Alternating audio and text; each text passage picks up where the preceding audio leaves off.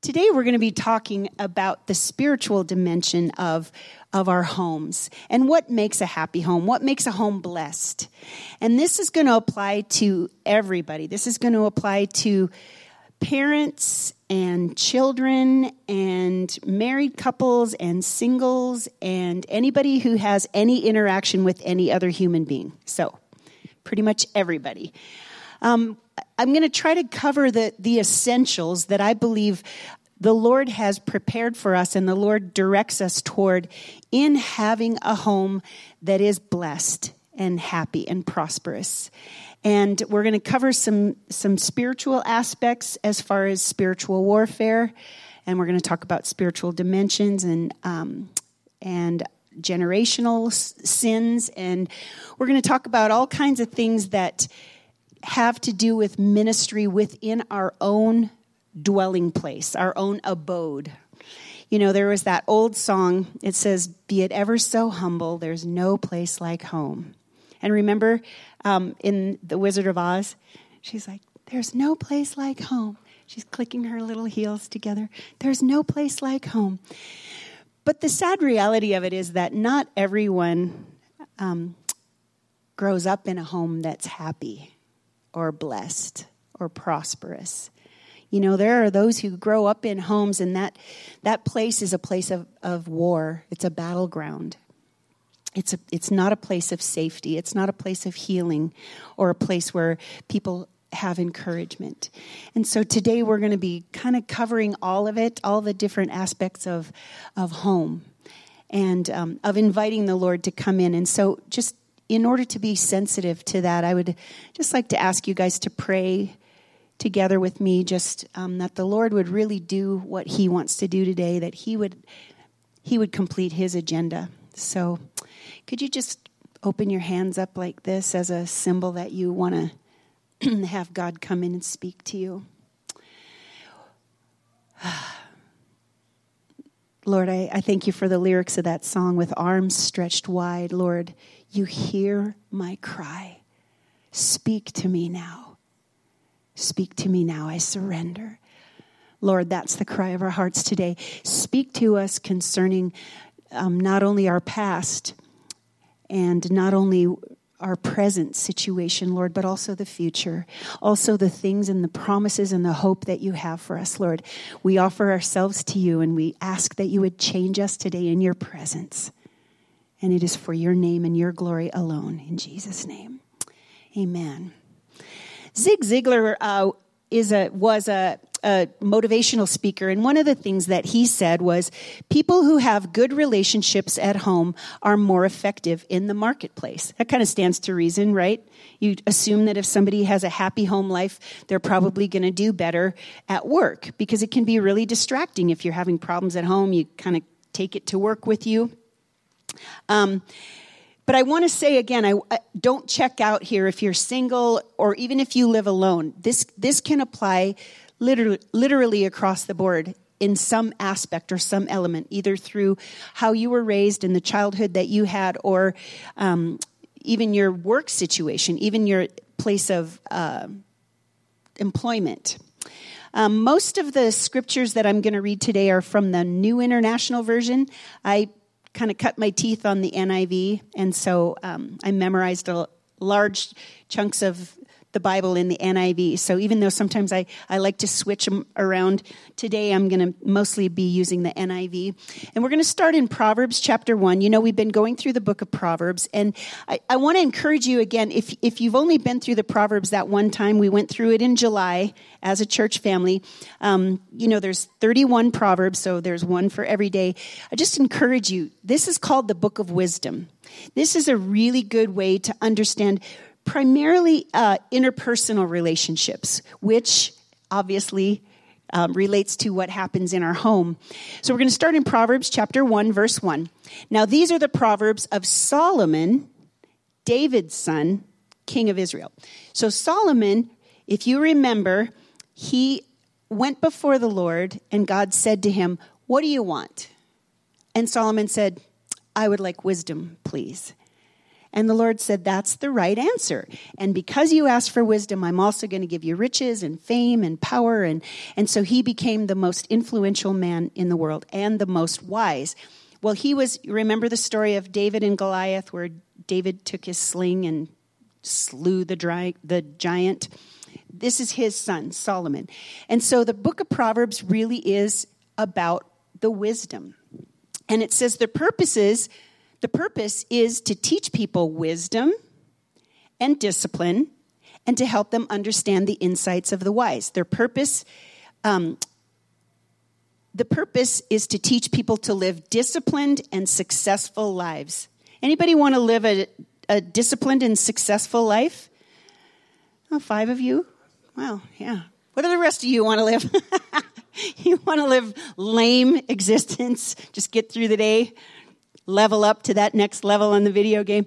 The purpose, let's see, it says, these proverbs will give insight to the simple, knowledge and discernment to the young.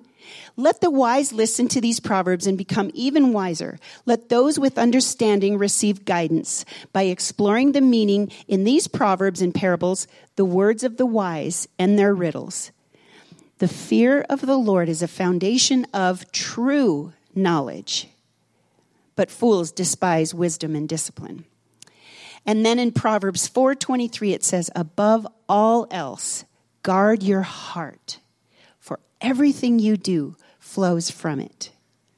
Above all else, it says, it's saying, know the ways of the Lord, know the thoughts of the Lord and the sayings of the wise. Above all else, because in this time period, the heart represented everything about our emotions and our soul and our motivations and our attitudes and everything. That's kind of what heart is saying here. And it's saying, guard that. Guard your heart. And one of the best ways to guard your heart is to understand the fear of the Lord, which is the beginning of wisdom and the beginning of knowledge. And to grasp that is one of the best ways that we can guard our hearts. So, ministry starts in the home. I'm going to talk about 3 essentials that I believe every home needs in order to be prosperous, happy, blessed. And those 3 essentials are safety, healing, and encouragement. And today I'm really going to focus mostly on safety. That's where we're going to be talking about some of the spiritual aspects. Proverbs 16:3 says, commit to the Lord whatever you do, and he will establish your plans. Is that up here? Yeah. Oh, all your plans will succeed. Oh, I had first service memorize the other version. This is the NIV. We're going to memorize this together. You guys ready? You ready to memorize some scripture? Wow, you guys are a quiet crowd. Yeah, woo! Okay. All right, you ready? Commit to the Lord. Repeat it after me. Commit to the Lord, whatever you do, and all your plans will succeed. Okay, I can barely hear you. Commit to the Lord, whatever you do, and all your plans will succeed. Okay, one more time. Commit to the Lord, whatever you do, and all your plans will succeed. Okay, now close your eyes and say it. Okay, ready? All in a row. Ready? Go. Commit to the Lord. What? Wow, good job, you guys. That was great. Okay, so committing to the Lord, whatever you do.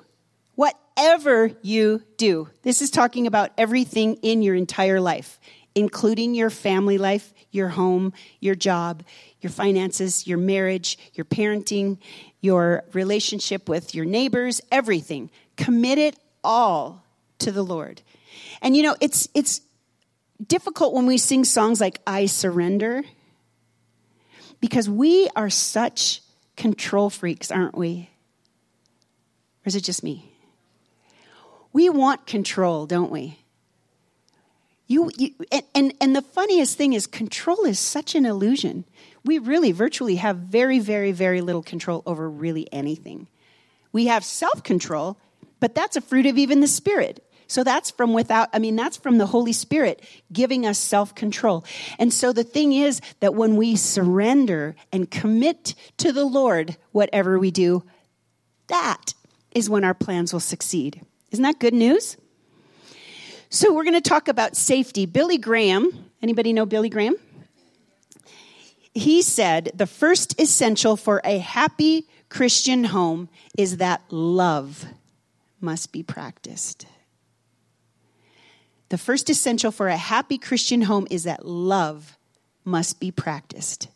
He doesn't say anything about obedience, keeping the law, rules, none of that. It says that love must be practiced. Proverbs 11:17 says, those who are kind benefit themselves. Got that? Those who are kind benefit themselves, but the cruel bring ruin on themselves. Now, this is where it gets real here, okay? Home is not the place where you let your guard down and just kind of become just whoever you feel like being. But that tends to be how we respond, right? We get home, we're like, I'm home, I'm going to relax.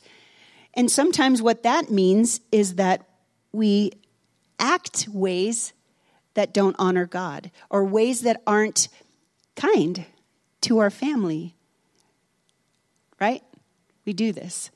We think, oh, home is a place where we can just kind of let it all hang out and just whatever, who cares? But home is the place where you have your true faith and your true belief tested. Your true Christianity is measured in your home. What you're like with those you live with your family, or even with your coworkers, is the true test of your godliness. It's easy to come to church and act all godly, right? Well, yes, I've been reading the scriptures all week and fasting, of course, right? But your family knows you, or your roommates. They really know what you're like. Home is the place where you need to commit to the Lord whatever you do, so that you will have a successful and a happy home. And if I can just say this, be nice to your roommates or your spouse or your kids or your parents or your siblings. Be nice. Okay? Is this convicting? Anybody? And another thing I just want to say, and this is something that I regret, I blew it in this area when I was raising my kids. So I just want to say, put your phone down. Okay? Put your phone down and engage with your family. It's so easy to have your phone in front of you and to give people the message that whatever's on that screen is more important than them. Even when you go to the grocery store or you go to the store, put your phone down and engage with the people. I had a lady come to my house yesterday from the Census Bureau, and at first, I kind of had this bad attitude. I was like, I have a lot to do today. I don't really want to talk to her. But I just started to think, you know what? God is bringing this person to my front door. I need to engage. So I invited her in, and we did kind of the census thing. And apparently, I'm representing 4,000 families in Utah. So you're welcome. I mean, I'm like, I don't know. I'm like the most non-traditional family. It's me and Miranda, who lives with me, and so I don't think I'm really a representative of 4,000 other homes. But anyway, so that's what this whole census thing is. So we kind of got through that stuff. But then this woman started to just pour out her heart, and she started to tell me her story. And I started to go, wow, she's here because God has an assignment for me, for this person who's right in front of me. And so I just kept praying, Lord, give me opportunities to share your love with her. And so it was so awesome. She ended up staying for like an hour and a half, and apparently I need to meet with her like for several times. So next month we're going to get together and we're going to go out for lunch. So it's pretty cool. And I just want to say that, those people that God puts in front of you, take the opportunity to be a blessing and to let God use you and to let God pour through you in these situations. I think I skipped over a whole part here. I want to go back to this because I believe this is a prophetic word for the Adventure family, for us as a church. I went to California. I was at it was called a Revelational Foundation or Formations Intensive. That's a long way of saying it was about spiritual stuff. And it was about understanding the spirit world and understanding the things of the spirit world. And as I was praying for us, I really felt like this was something the Lord was saying. It's in Isaiah 61. So if you want to look it up in your smartphone, Isaiah 61, starting with verse 1. Now imagine that this is what your home looks like. It says, the Spirit of the Lord is upon me because the Lord has anointed me to bring good news to the afflicted. He has sent me to bind up the brokenhearted, to proclaim liberty to captives and freedom to prisoners, to proclaim the favorable year of the Lord and the day of vengeance of our God, to comfort all who mourn, that he may be glorified. I believe this is our mission in our own home, to our families or our spouses or our roommates or whatever, is that we are called to bring good news to those who are hurting. We're called to bring them that word of hope. You know, the Bible says God is a God of all hope. And it says, and hope does not disappoint us. No matter what you're going through, God is a God of hope. And that's something that he's called us to offer to other people. And it also says that hope deferred makes the heart sick. That if you're waiting and waiting for something to happen, that your heart can actually become sick from that. But he's called us to bring that hope, to bring good news to those who are hurting. He's called us to bind up the brokenhearted. To be available to our family members when we see that they're hurting or they're broken, or our spouse or our children or even our parents, and to say, hey, are you okay? It seems like you're hurting. Can I pray for you? It says to proclaim liberty to captives, freedom to prisoners, to proclaim the favorable year of the Lord and the day of vengeance of our God, and to comfort all who mourn. Sadly, many of us did not grow up in homes where this was the characterization of our home. We grew up in homes where it was a place of destruction, a place of tearing down. For some people, a place of trauma and abuse and a war zone. And it was not a place of safety. But imagine if we could turn it around and this is what our homes looked like. This is what we did while we were in our homes. Wouldn't that be amazing? Wouldn't that be amazing? For two of you? Yes, thank you. So again, now back, fast forward again, spiritual warfare in the home. One of the things that I always recommend to people is read the Word of God over your home. Read the Word of God in your home. There's a couple, and I think I've told you about this couple. I say that I came to the Lord on the installment plan, and right before the final installment of when I really surrendered to the Lord, I lived with this couple in California who didn't know the Lord, and in the midst of the time when I lived with them, I became a Christian. That was when I fully surrendered my life to the Lord. And one of the things that I did in their home was I cleaned their house. As I was cleaning their house, when I would go into their room, I would put my hands on their bed and I would read the Word of God out loud in their room. Is it creepy? Does that sound creepy to you? No? Okay. Or when I was in the shower, I would be, quoting scripture, reading the Word of God. And it seemed like nothing was really happening, but I kept doing this on a weekly basis. I would just pray through their house, pray the Word of God out loud in their house, obviously when they weren't home. And they would have thought I was crazy if they would have come home and I was reading the Bible out loud. And I didn't think anything was happening. But about 10 years ago, I got an email from them saying that they, after 20 years, had come to Christ. 20 years it took after I moved out of their house. Yeah, give God a shout out. They ended up coming to the Lord, and I believe it's because of the power of the Word of God. Read the Word of God out loud in your house, over your children, over your family room or your kitchen or whatever, and just watch the presence of the Lord begin to visit that place and to clean out the junk.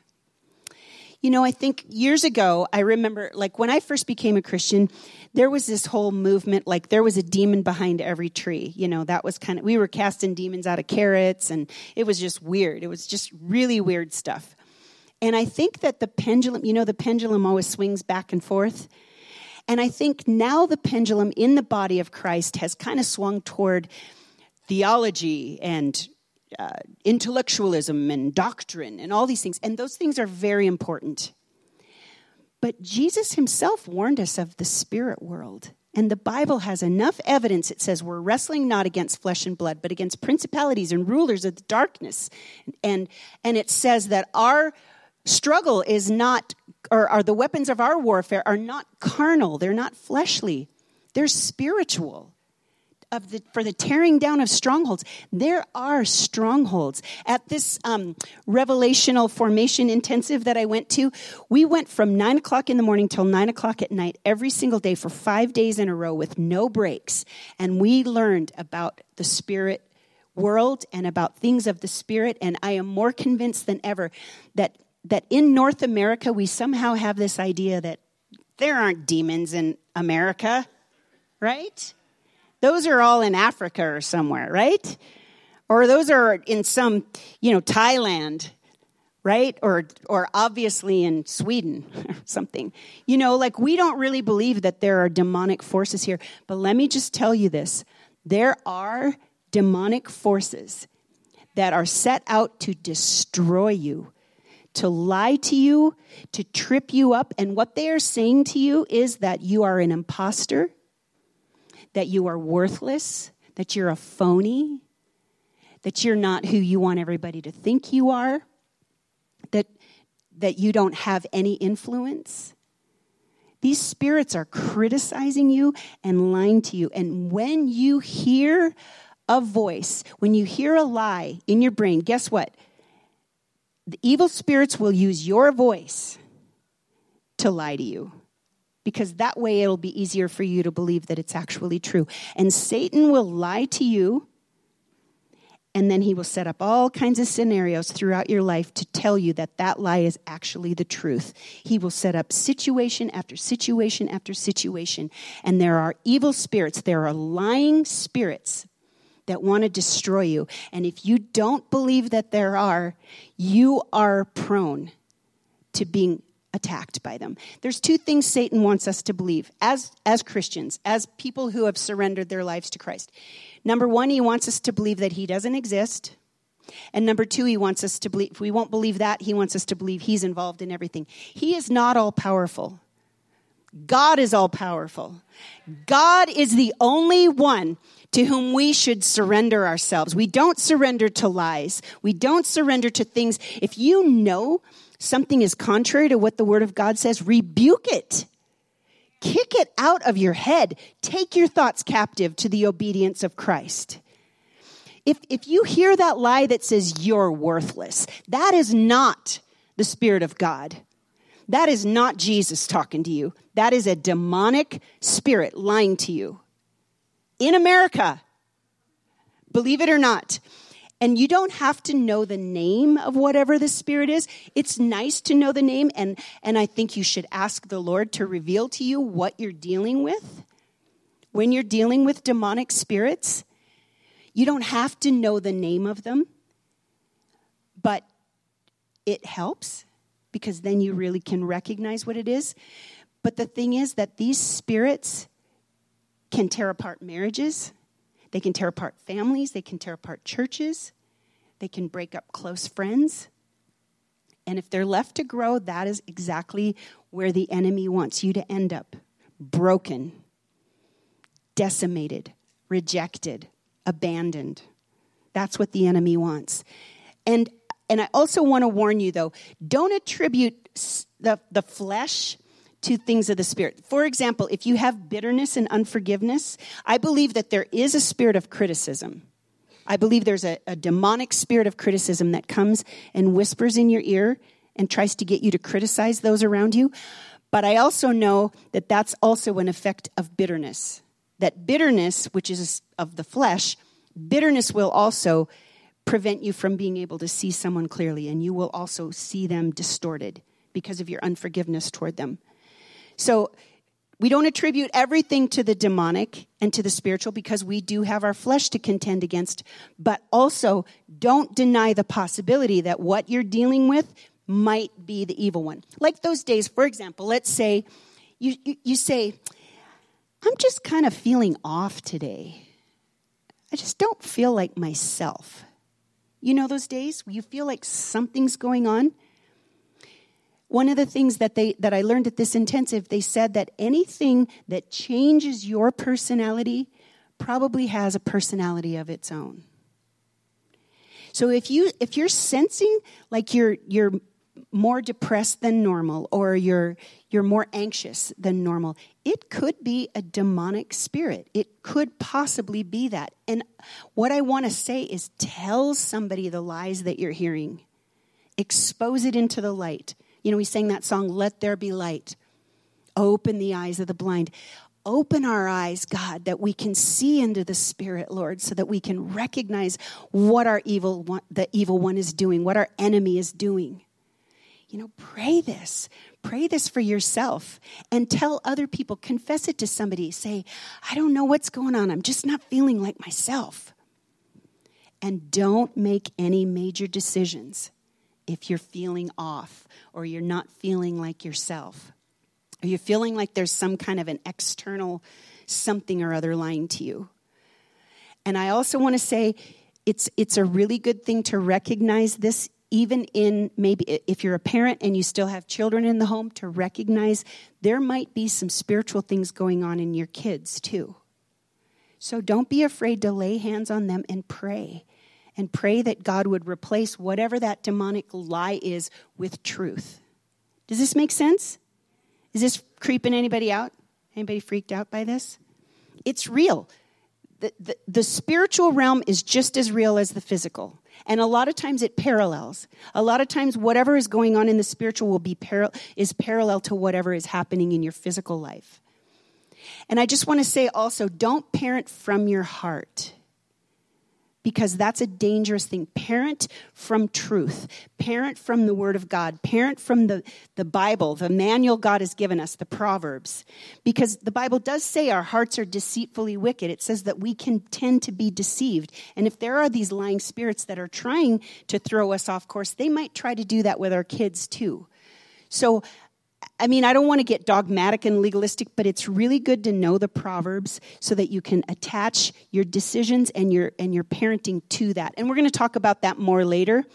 But the second thing that I want to talk about, so we talk about spiritual warfare. Now I want to talk about spiritual dynamics or the spiritual atmosphere, let's say. So if I walked into your house today, what would the spiritual atmosphere be? Is your home a place where people walk in, they're like, oh man, it's so peaceful in here. Or, oh, I sense the Spirit of the Lord in your house. Or is your house a house of contention and a house of anxiety and strife?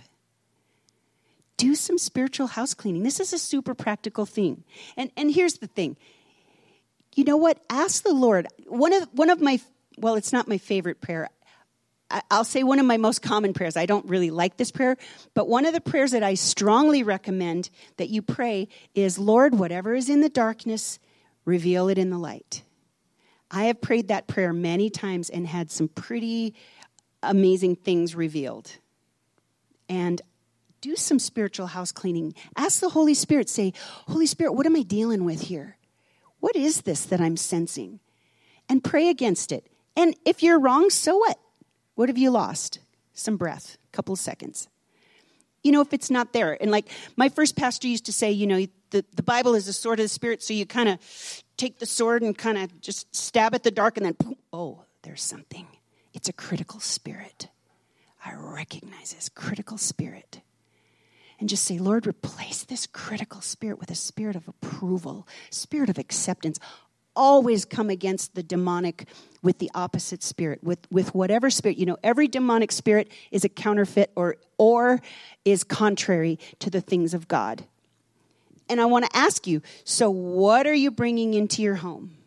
What kind of a dynamic, what kind of a spiritual dynamic are you bringing into your home through your music or through what you watch on TV or through alcohol or drugs or some of the other things that can be impacting the spiritual atmosphere in your home? You know, it's not too late. You can do some spiritual house cleaning. Or if you buy a new house, I strongly recommend pray through that new home.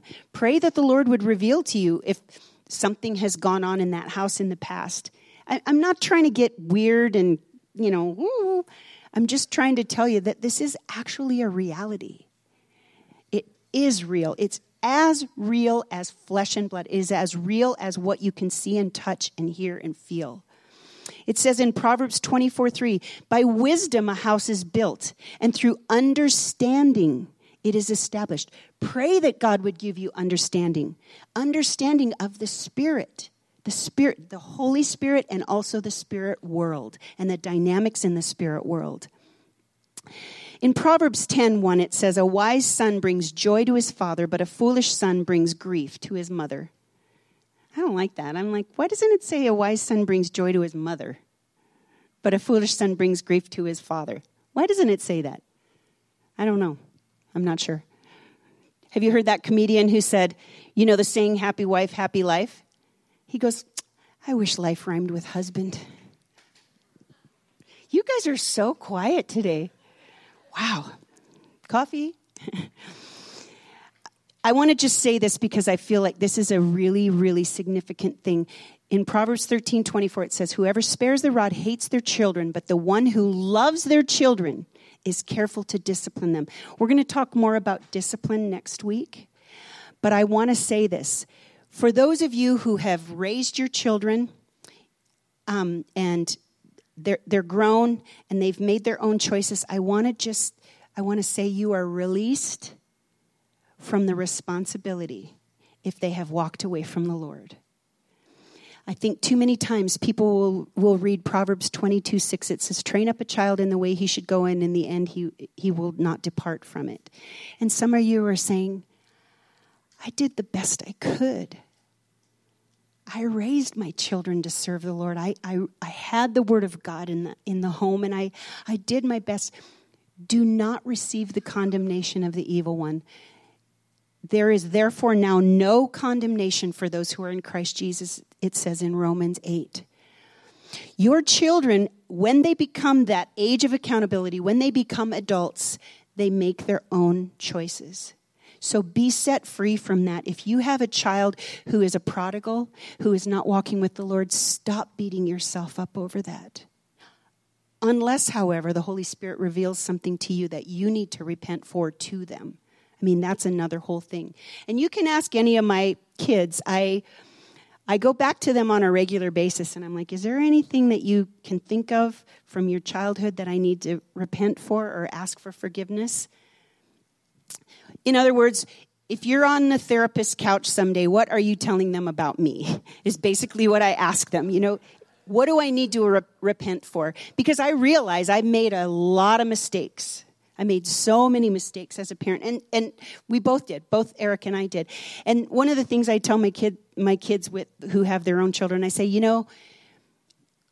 thank God you're going to avoid so many of the mistakes that we made as parents. I said, but you're going to make a whole new set of your own, But the thing is about your children, when they make their own choice, they will answer to God. To each one's own master, he must stand or fall, and God is able to make him stand. I'm not saying to stop praying for that prodigal, stop praying for your child who's not serving the Lord, but I'm saying be released from the condemnation. Be released from the guilt and the false shame that the evil one, the accuser, the name Satan means accuser. He uses his words. That's the power he has, is to lie. There is such a thing. We're going to talk about generational sins, and I'm almost done here, but I want you to tell your children, for those of you who still have young children or who will have children someday, and also for everybody to recognize generational sins. The Bible talks about the sins of the fathers will be visited upon the third and fourth generation. It talks about this in Exodus. that there are generational sins. But I also want to say that it can be broken. We are not under the curse of the law. That those things can be broken, but not until we really recognize it. And we talk to our kids a lot about tendencies. You know, I had the tendency to do this and that, and your dad had the tendency to do this and that. And you know, a lot of those things are at the root of our deepest pain and our deepest source of brokenness.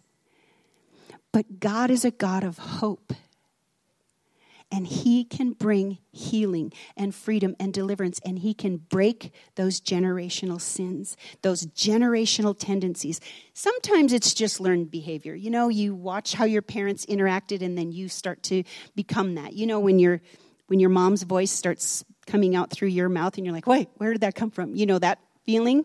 Sometimes it's learned behavior, but sometimes it is a spiritual thing. And that's when you invite the Holy Spirit to come in and bring revelation to you. There was a theologian in the 17th century named Thomas Fuller. And this, I hope this gives you hope as parents, or if you have children who've walked away from the Lord, or if you're still raising your kids. This is what he said: Lord, I find the genealogy of my Savior strangely checkered with 4 remarkable changes in 4 immediate generations. You know how a lot of times we will read through the genealogies in the Bible and just kind of skip over it? Like, why would we read that? So apparently this guy had too much time on his hands, and he did like this whole Bible study on the genealogy in Matthew. And it says, number 1, Rehoboam begat Abijah. That is, a bad father begat a bad son. Number 2, Abijah begat Asa. That is, a bad father begat a good son. Number 3, Asa begat Jehoshaphat. That is, a good father begat a good son. And number 4, Jehoshaphat begat Joram. That is, a good father, a bad son. It says, I see, Lord, from hence that my father's piety cannot be entailed. That is bad news for me. What he means is, in other words, your children's salvation can't be inherited. God doesn't have grandchildren. It's first generation. So he's saying, my father's piety cannot be entailed. That's bad news for me. But I also see that actual impiety is not always hereditary. And that is good news for my son. So you see, it's saying that good parents can have bad kids and bad parents can have good kids. And ultimately, unless the Holy Spirit starts to show you something that you need to ask for forgiveness for, and by all means, if he does do that, go to your children and ask for forgiveness for your mistakes. Don't make excuses for yourself. Don't be defensive if they start to tell you things you did that have impacted them or hurt them. But also, for those of you, if you have parents who are open to hearing that, it might be a point of reconciliation for you to go to your parents and to just say, you know what, please forgive me. I've been holding this against you for all these years, and forgive them. If you feel like you've sinned against your kids or against your parents, go and reconcile with them.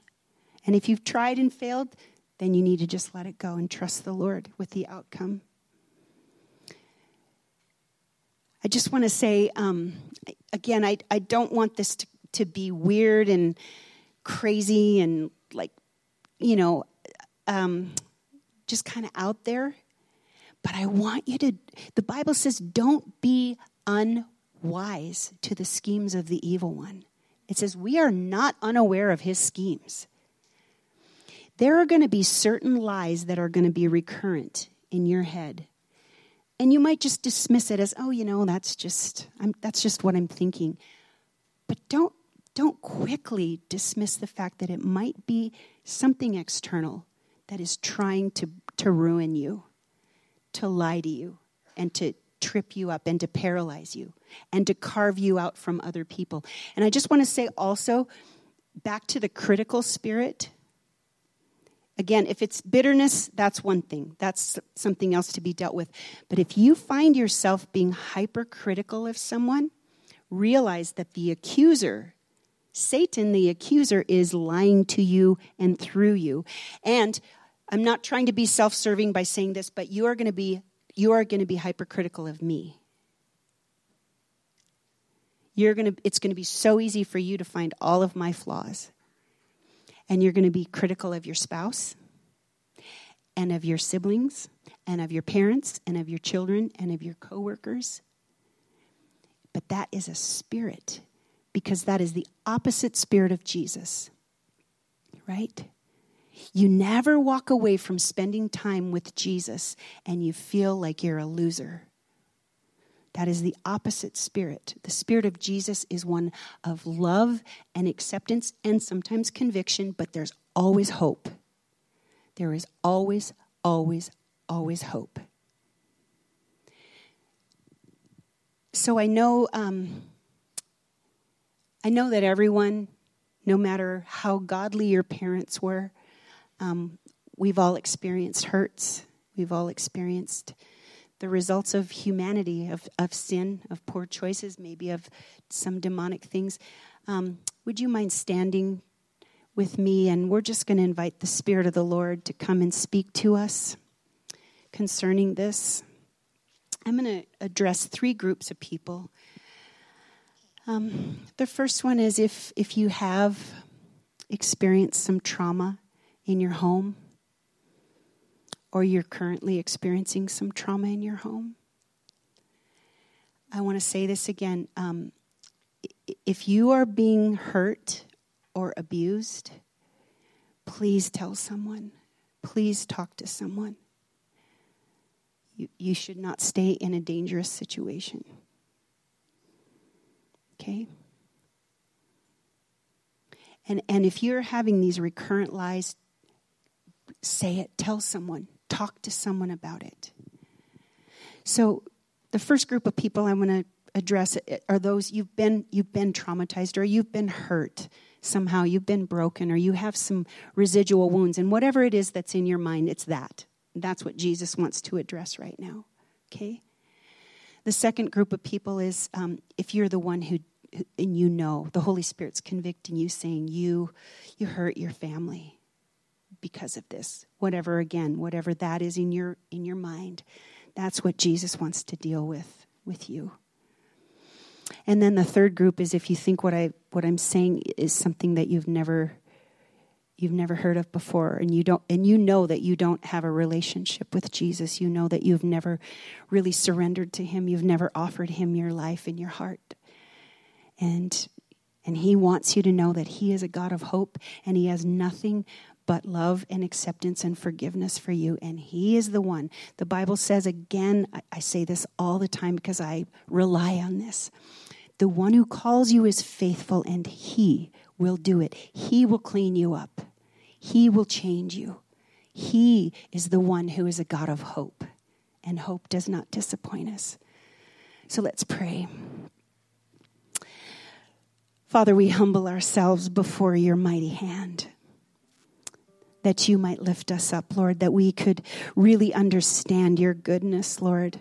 We're so blinded sometimes, God, by our own, by the lies. I guess our ears are made to be deaf from hearing your love and your affirmation and your forgiveness for us.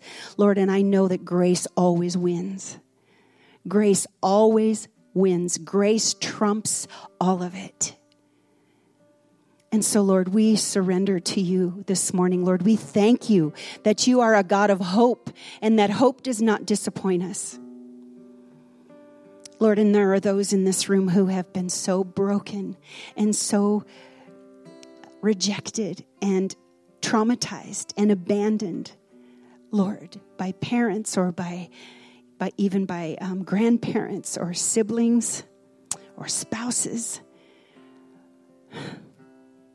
Lord, and I just thank you that your promise is to bring healing. I just ask that you would pour out a spirit of healing in this place right now. Pour out your hope, Lord God. Lord, you have come to heal the brokenhearted. Lord, you have come to give good news to those who are afflicted. And so, Lord, right now, I just pray for those who have been so hurt, so wounded, and traumatized. And if that's you, I just want to ask you to be bold and just look up at me and just agree with me that you want to be healed. Yeah. Yeah. You want to be set free from those lies. Yeah. Yeah. Yeah. Yeah, you too. You too. Yeah. Yeah. Mm-hmm. Yeah. Yeah. I see that. There's a lot of us in here. Yeah. Spirit of the sovereign Lord is upon me. He's anointed me. He's given me his spirit to proclaim freedom for the prisoners. Good news for the afflicted. Yes, Lord, let your spirit just bring your healing, Lord. Pour over us your healing. Yes. The second group I want to address is, you've been the one who's brought that pain to somebody else. You've been the one who's damaged someone, and you're deeply sorry, and you want to reconcile that. Just want to ask again, if that's you, if you could just lift up your eyes and just look at me and agree with me with no condemnation. Yeah. Yeah. You want Jesus to just let you know you're forgiven. Yeah, I see that. Yeah. Yeah, I see that. Jesus has freedom. Jesus has forgiveness for you. Yeah. This is the day the Lord has made. We're going to rejoice in that forgiveness, that devastation that we've experienced. Yeah. Yeah, I forgive you. You're forgiven. You're forgiven. Yeah, you're forgiven. The Lord knows, and he forgives you. And the third group I want to just address is those you've never really surrendered to Jesus. You've never given him your life or your heart. You've never received that forgiveness that he offers on the cross. And today the Lord is just saying he wants to just show you his goodness. He wants to show you his acceptance and his approval and his forgiveness and his grace and his love for you. He's just asking you to just say yes to him, to resist those lies that are telling you this isn't real. These people are all crazy, especially the one on stage. The Lord really wants you to know that he is crazy in love with you. He loves you, and he wants to bless you. If that's you, could you just lift up your eyes and just agree with me? Yeah. Yeah. You too? Yeah. Yeah. Yes. Amen. Amen. Amen. Well, Lord, we thank you. We thank you that you are good. We thank you that you are a God of hope. We thank you that you have promised, Lord, that if we ask you for wisdom, you will give it generously without finding fault. Lord, and as we go into our homes, Lord, and as we do spiritual warfare, Lord, and as we set that spiritual atmosphere by inviting your presence in, inviting your peace in and your healing, Lord, we just ask that you would be glorified in our homes. Lord, for those of us who have business to attend to, either to forgive or to repent to someone else, Lord, I ask that today would be the day. And I ask, Lord, for great stories of reconciliation and healing in freedom in our families and in our homes. And we bless you, Lord, and we thank you in the name of Jesus. Amen. Amen.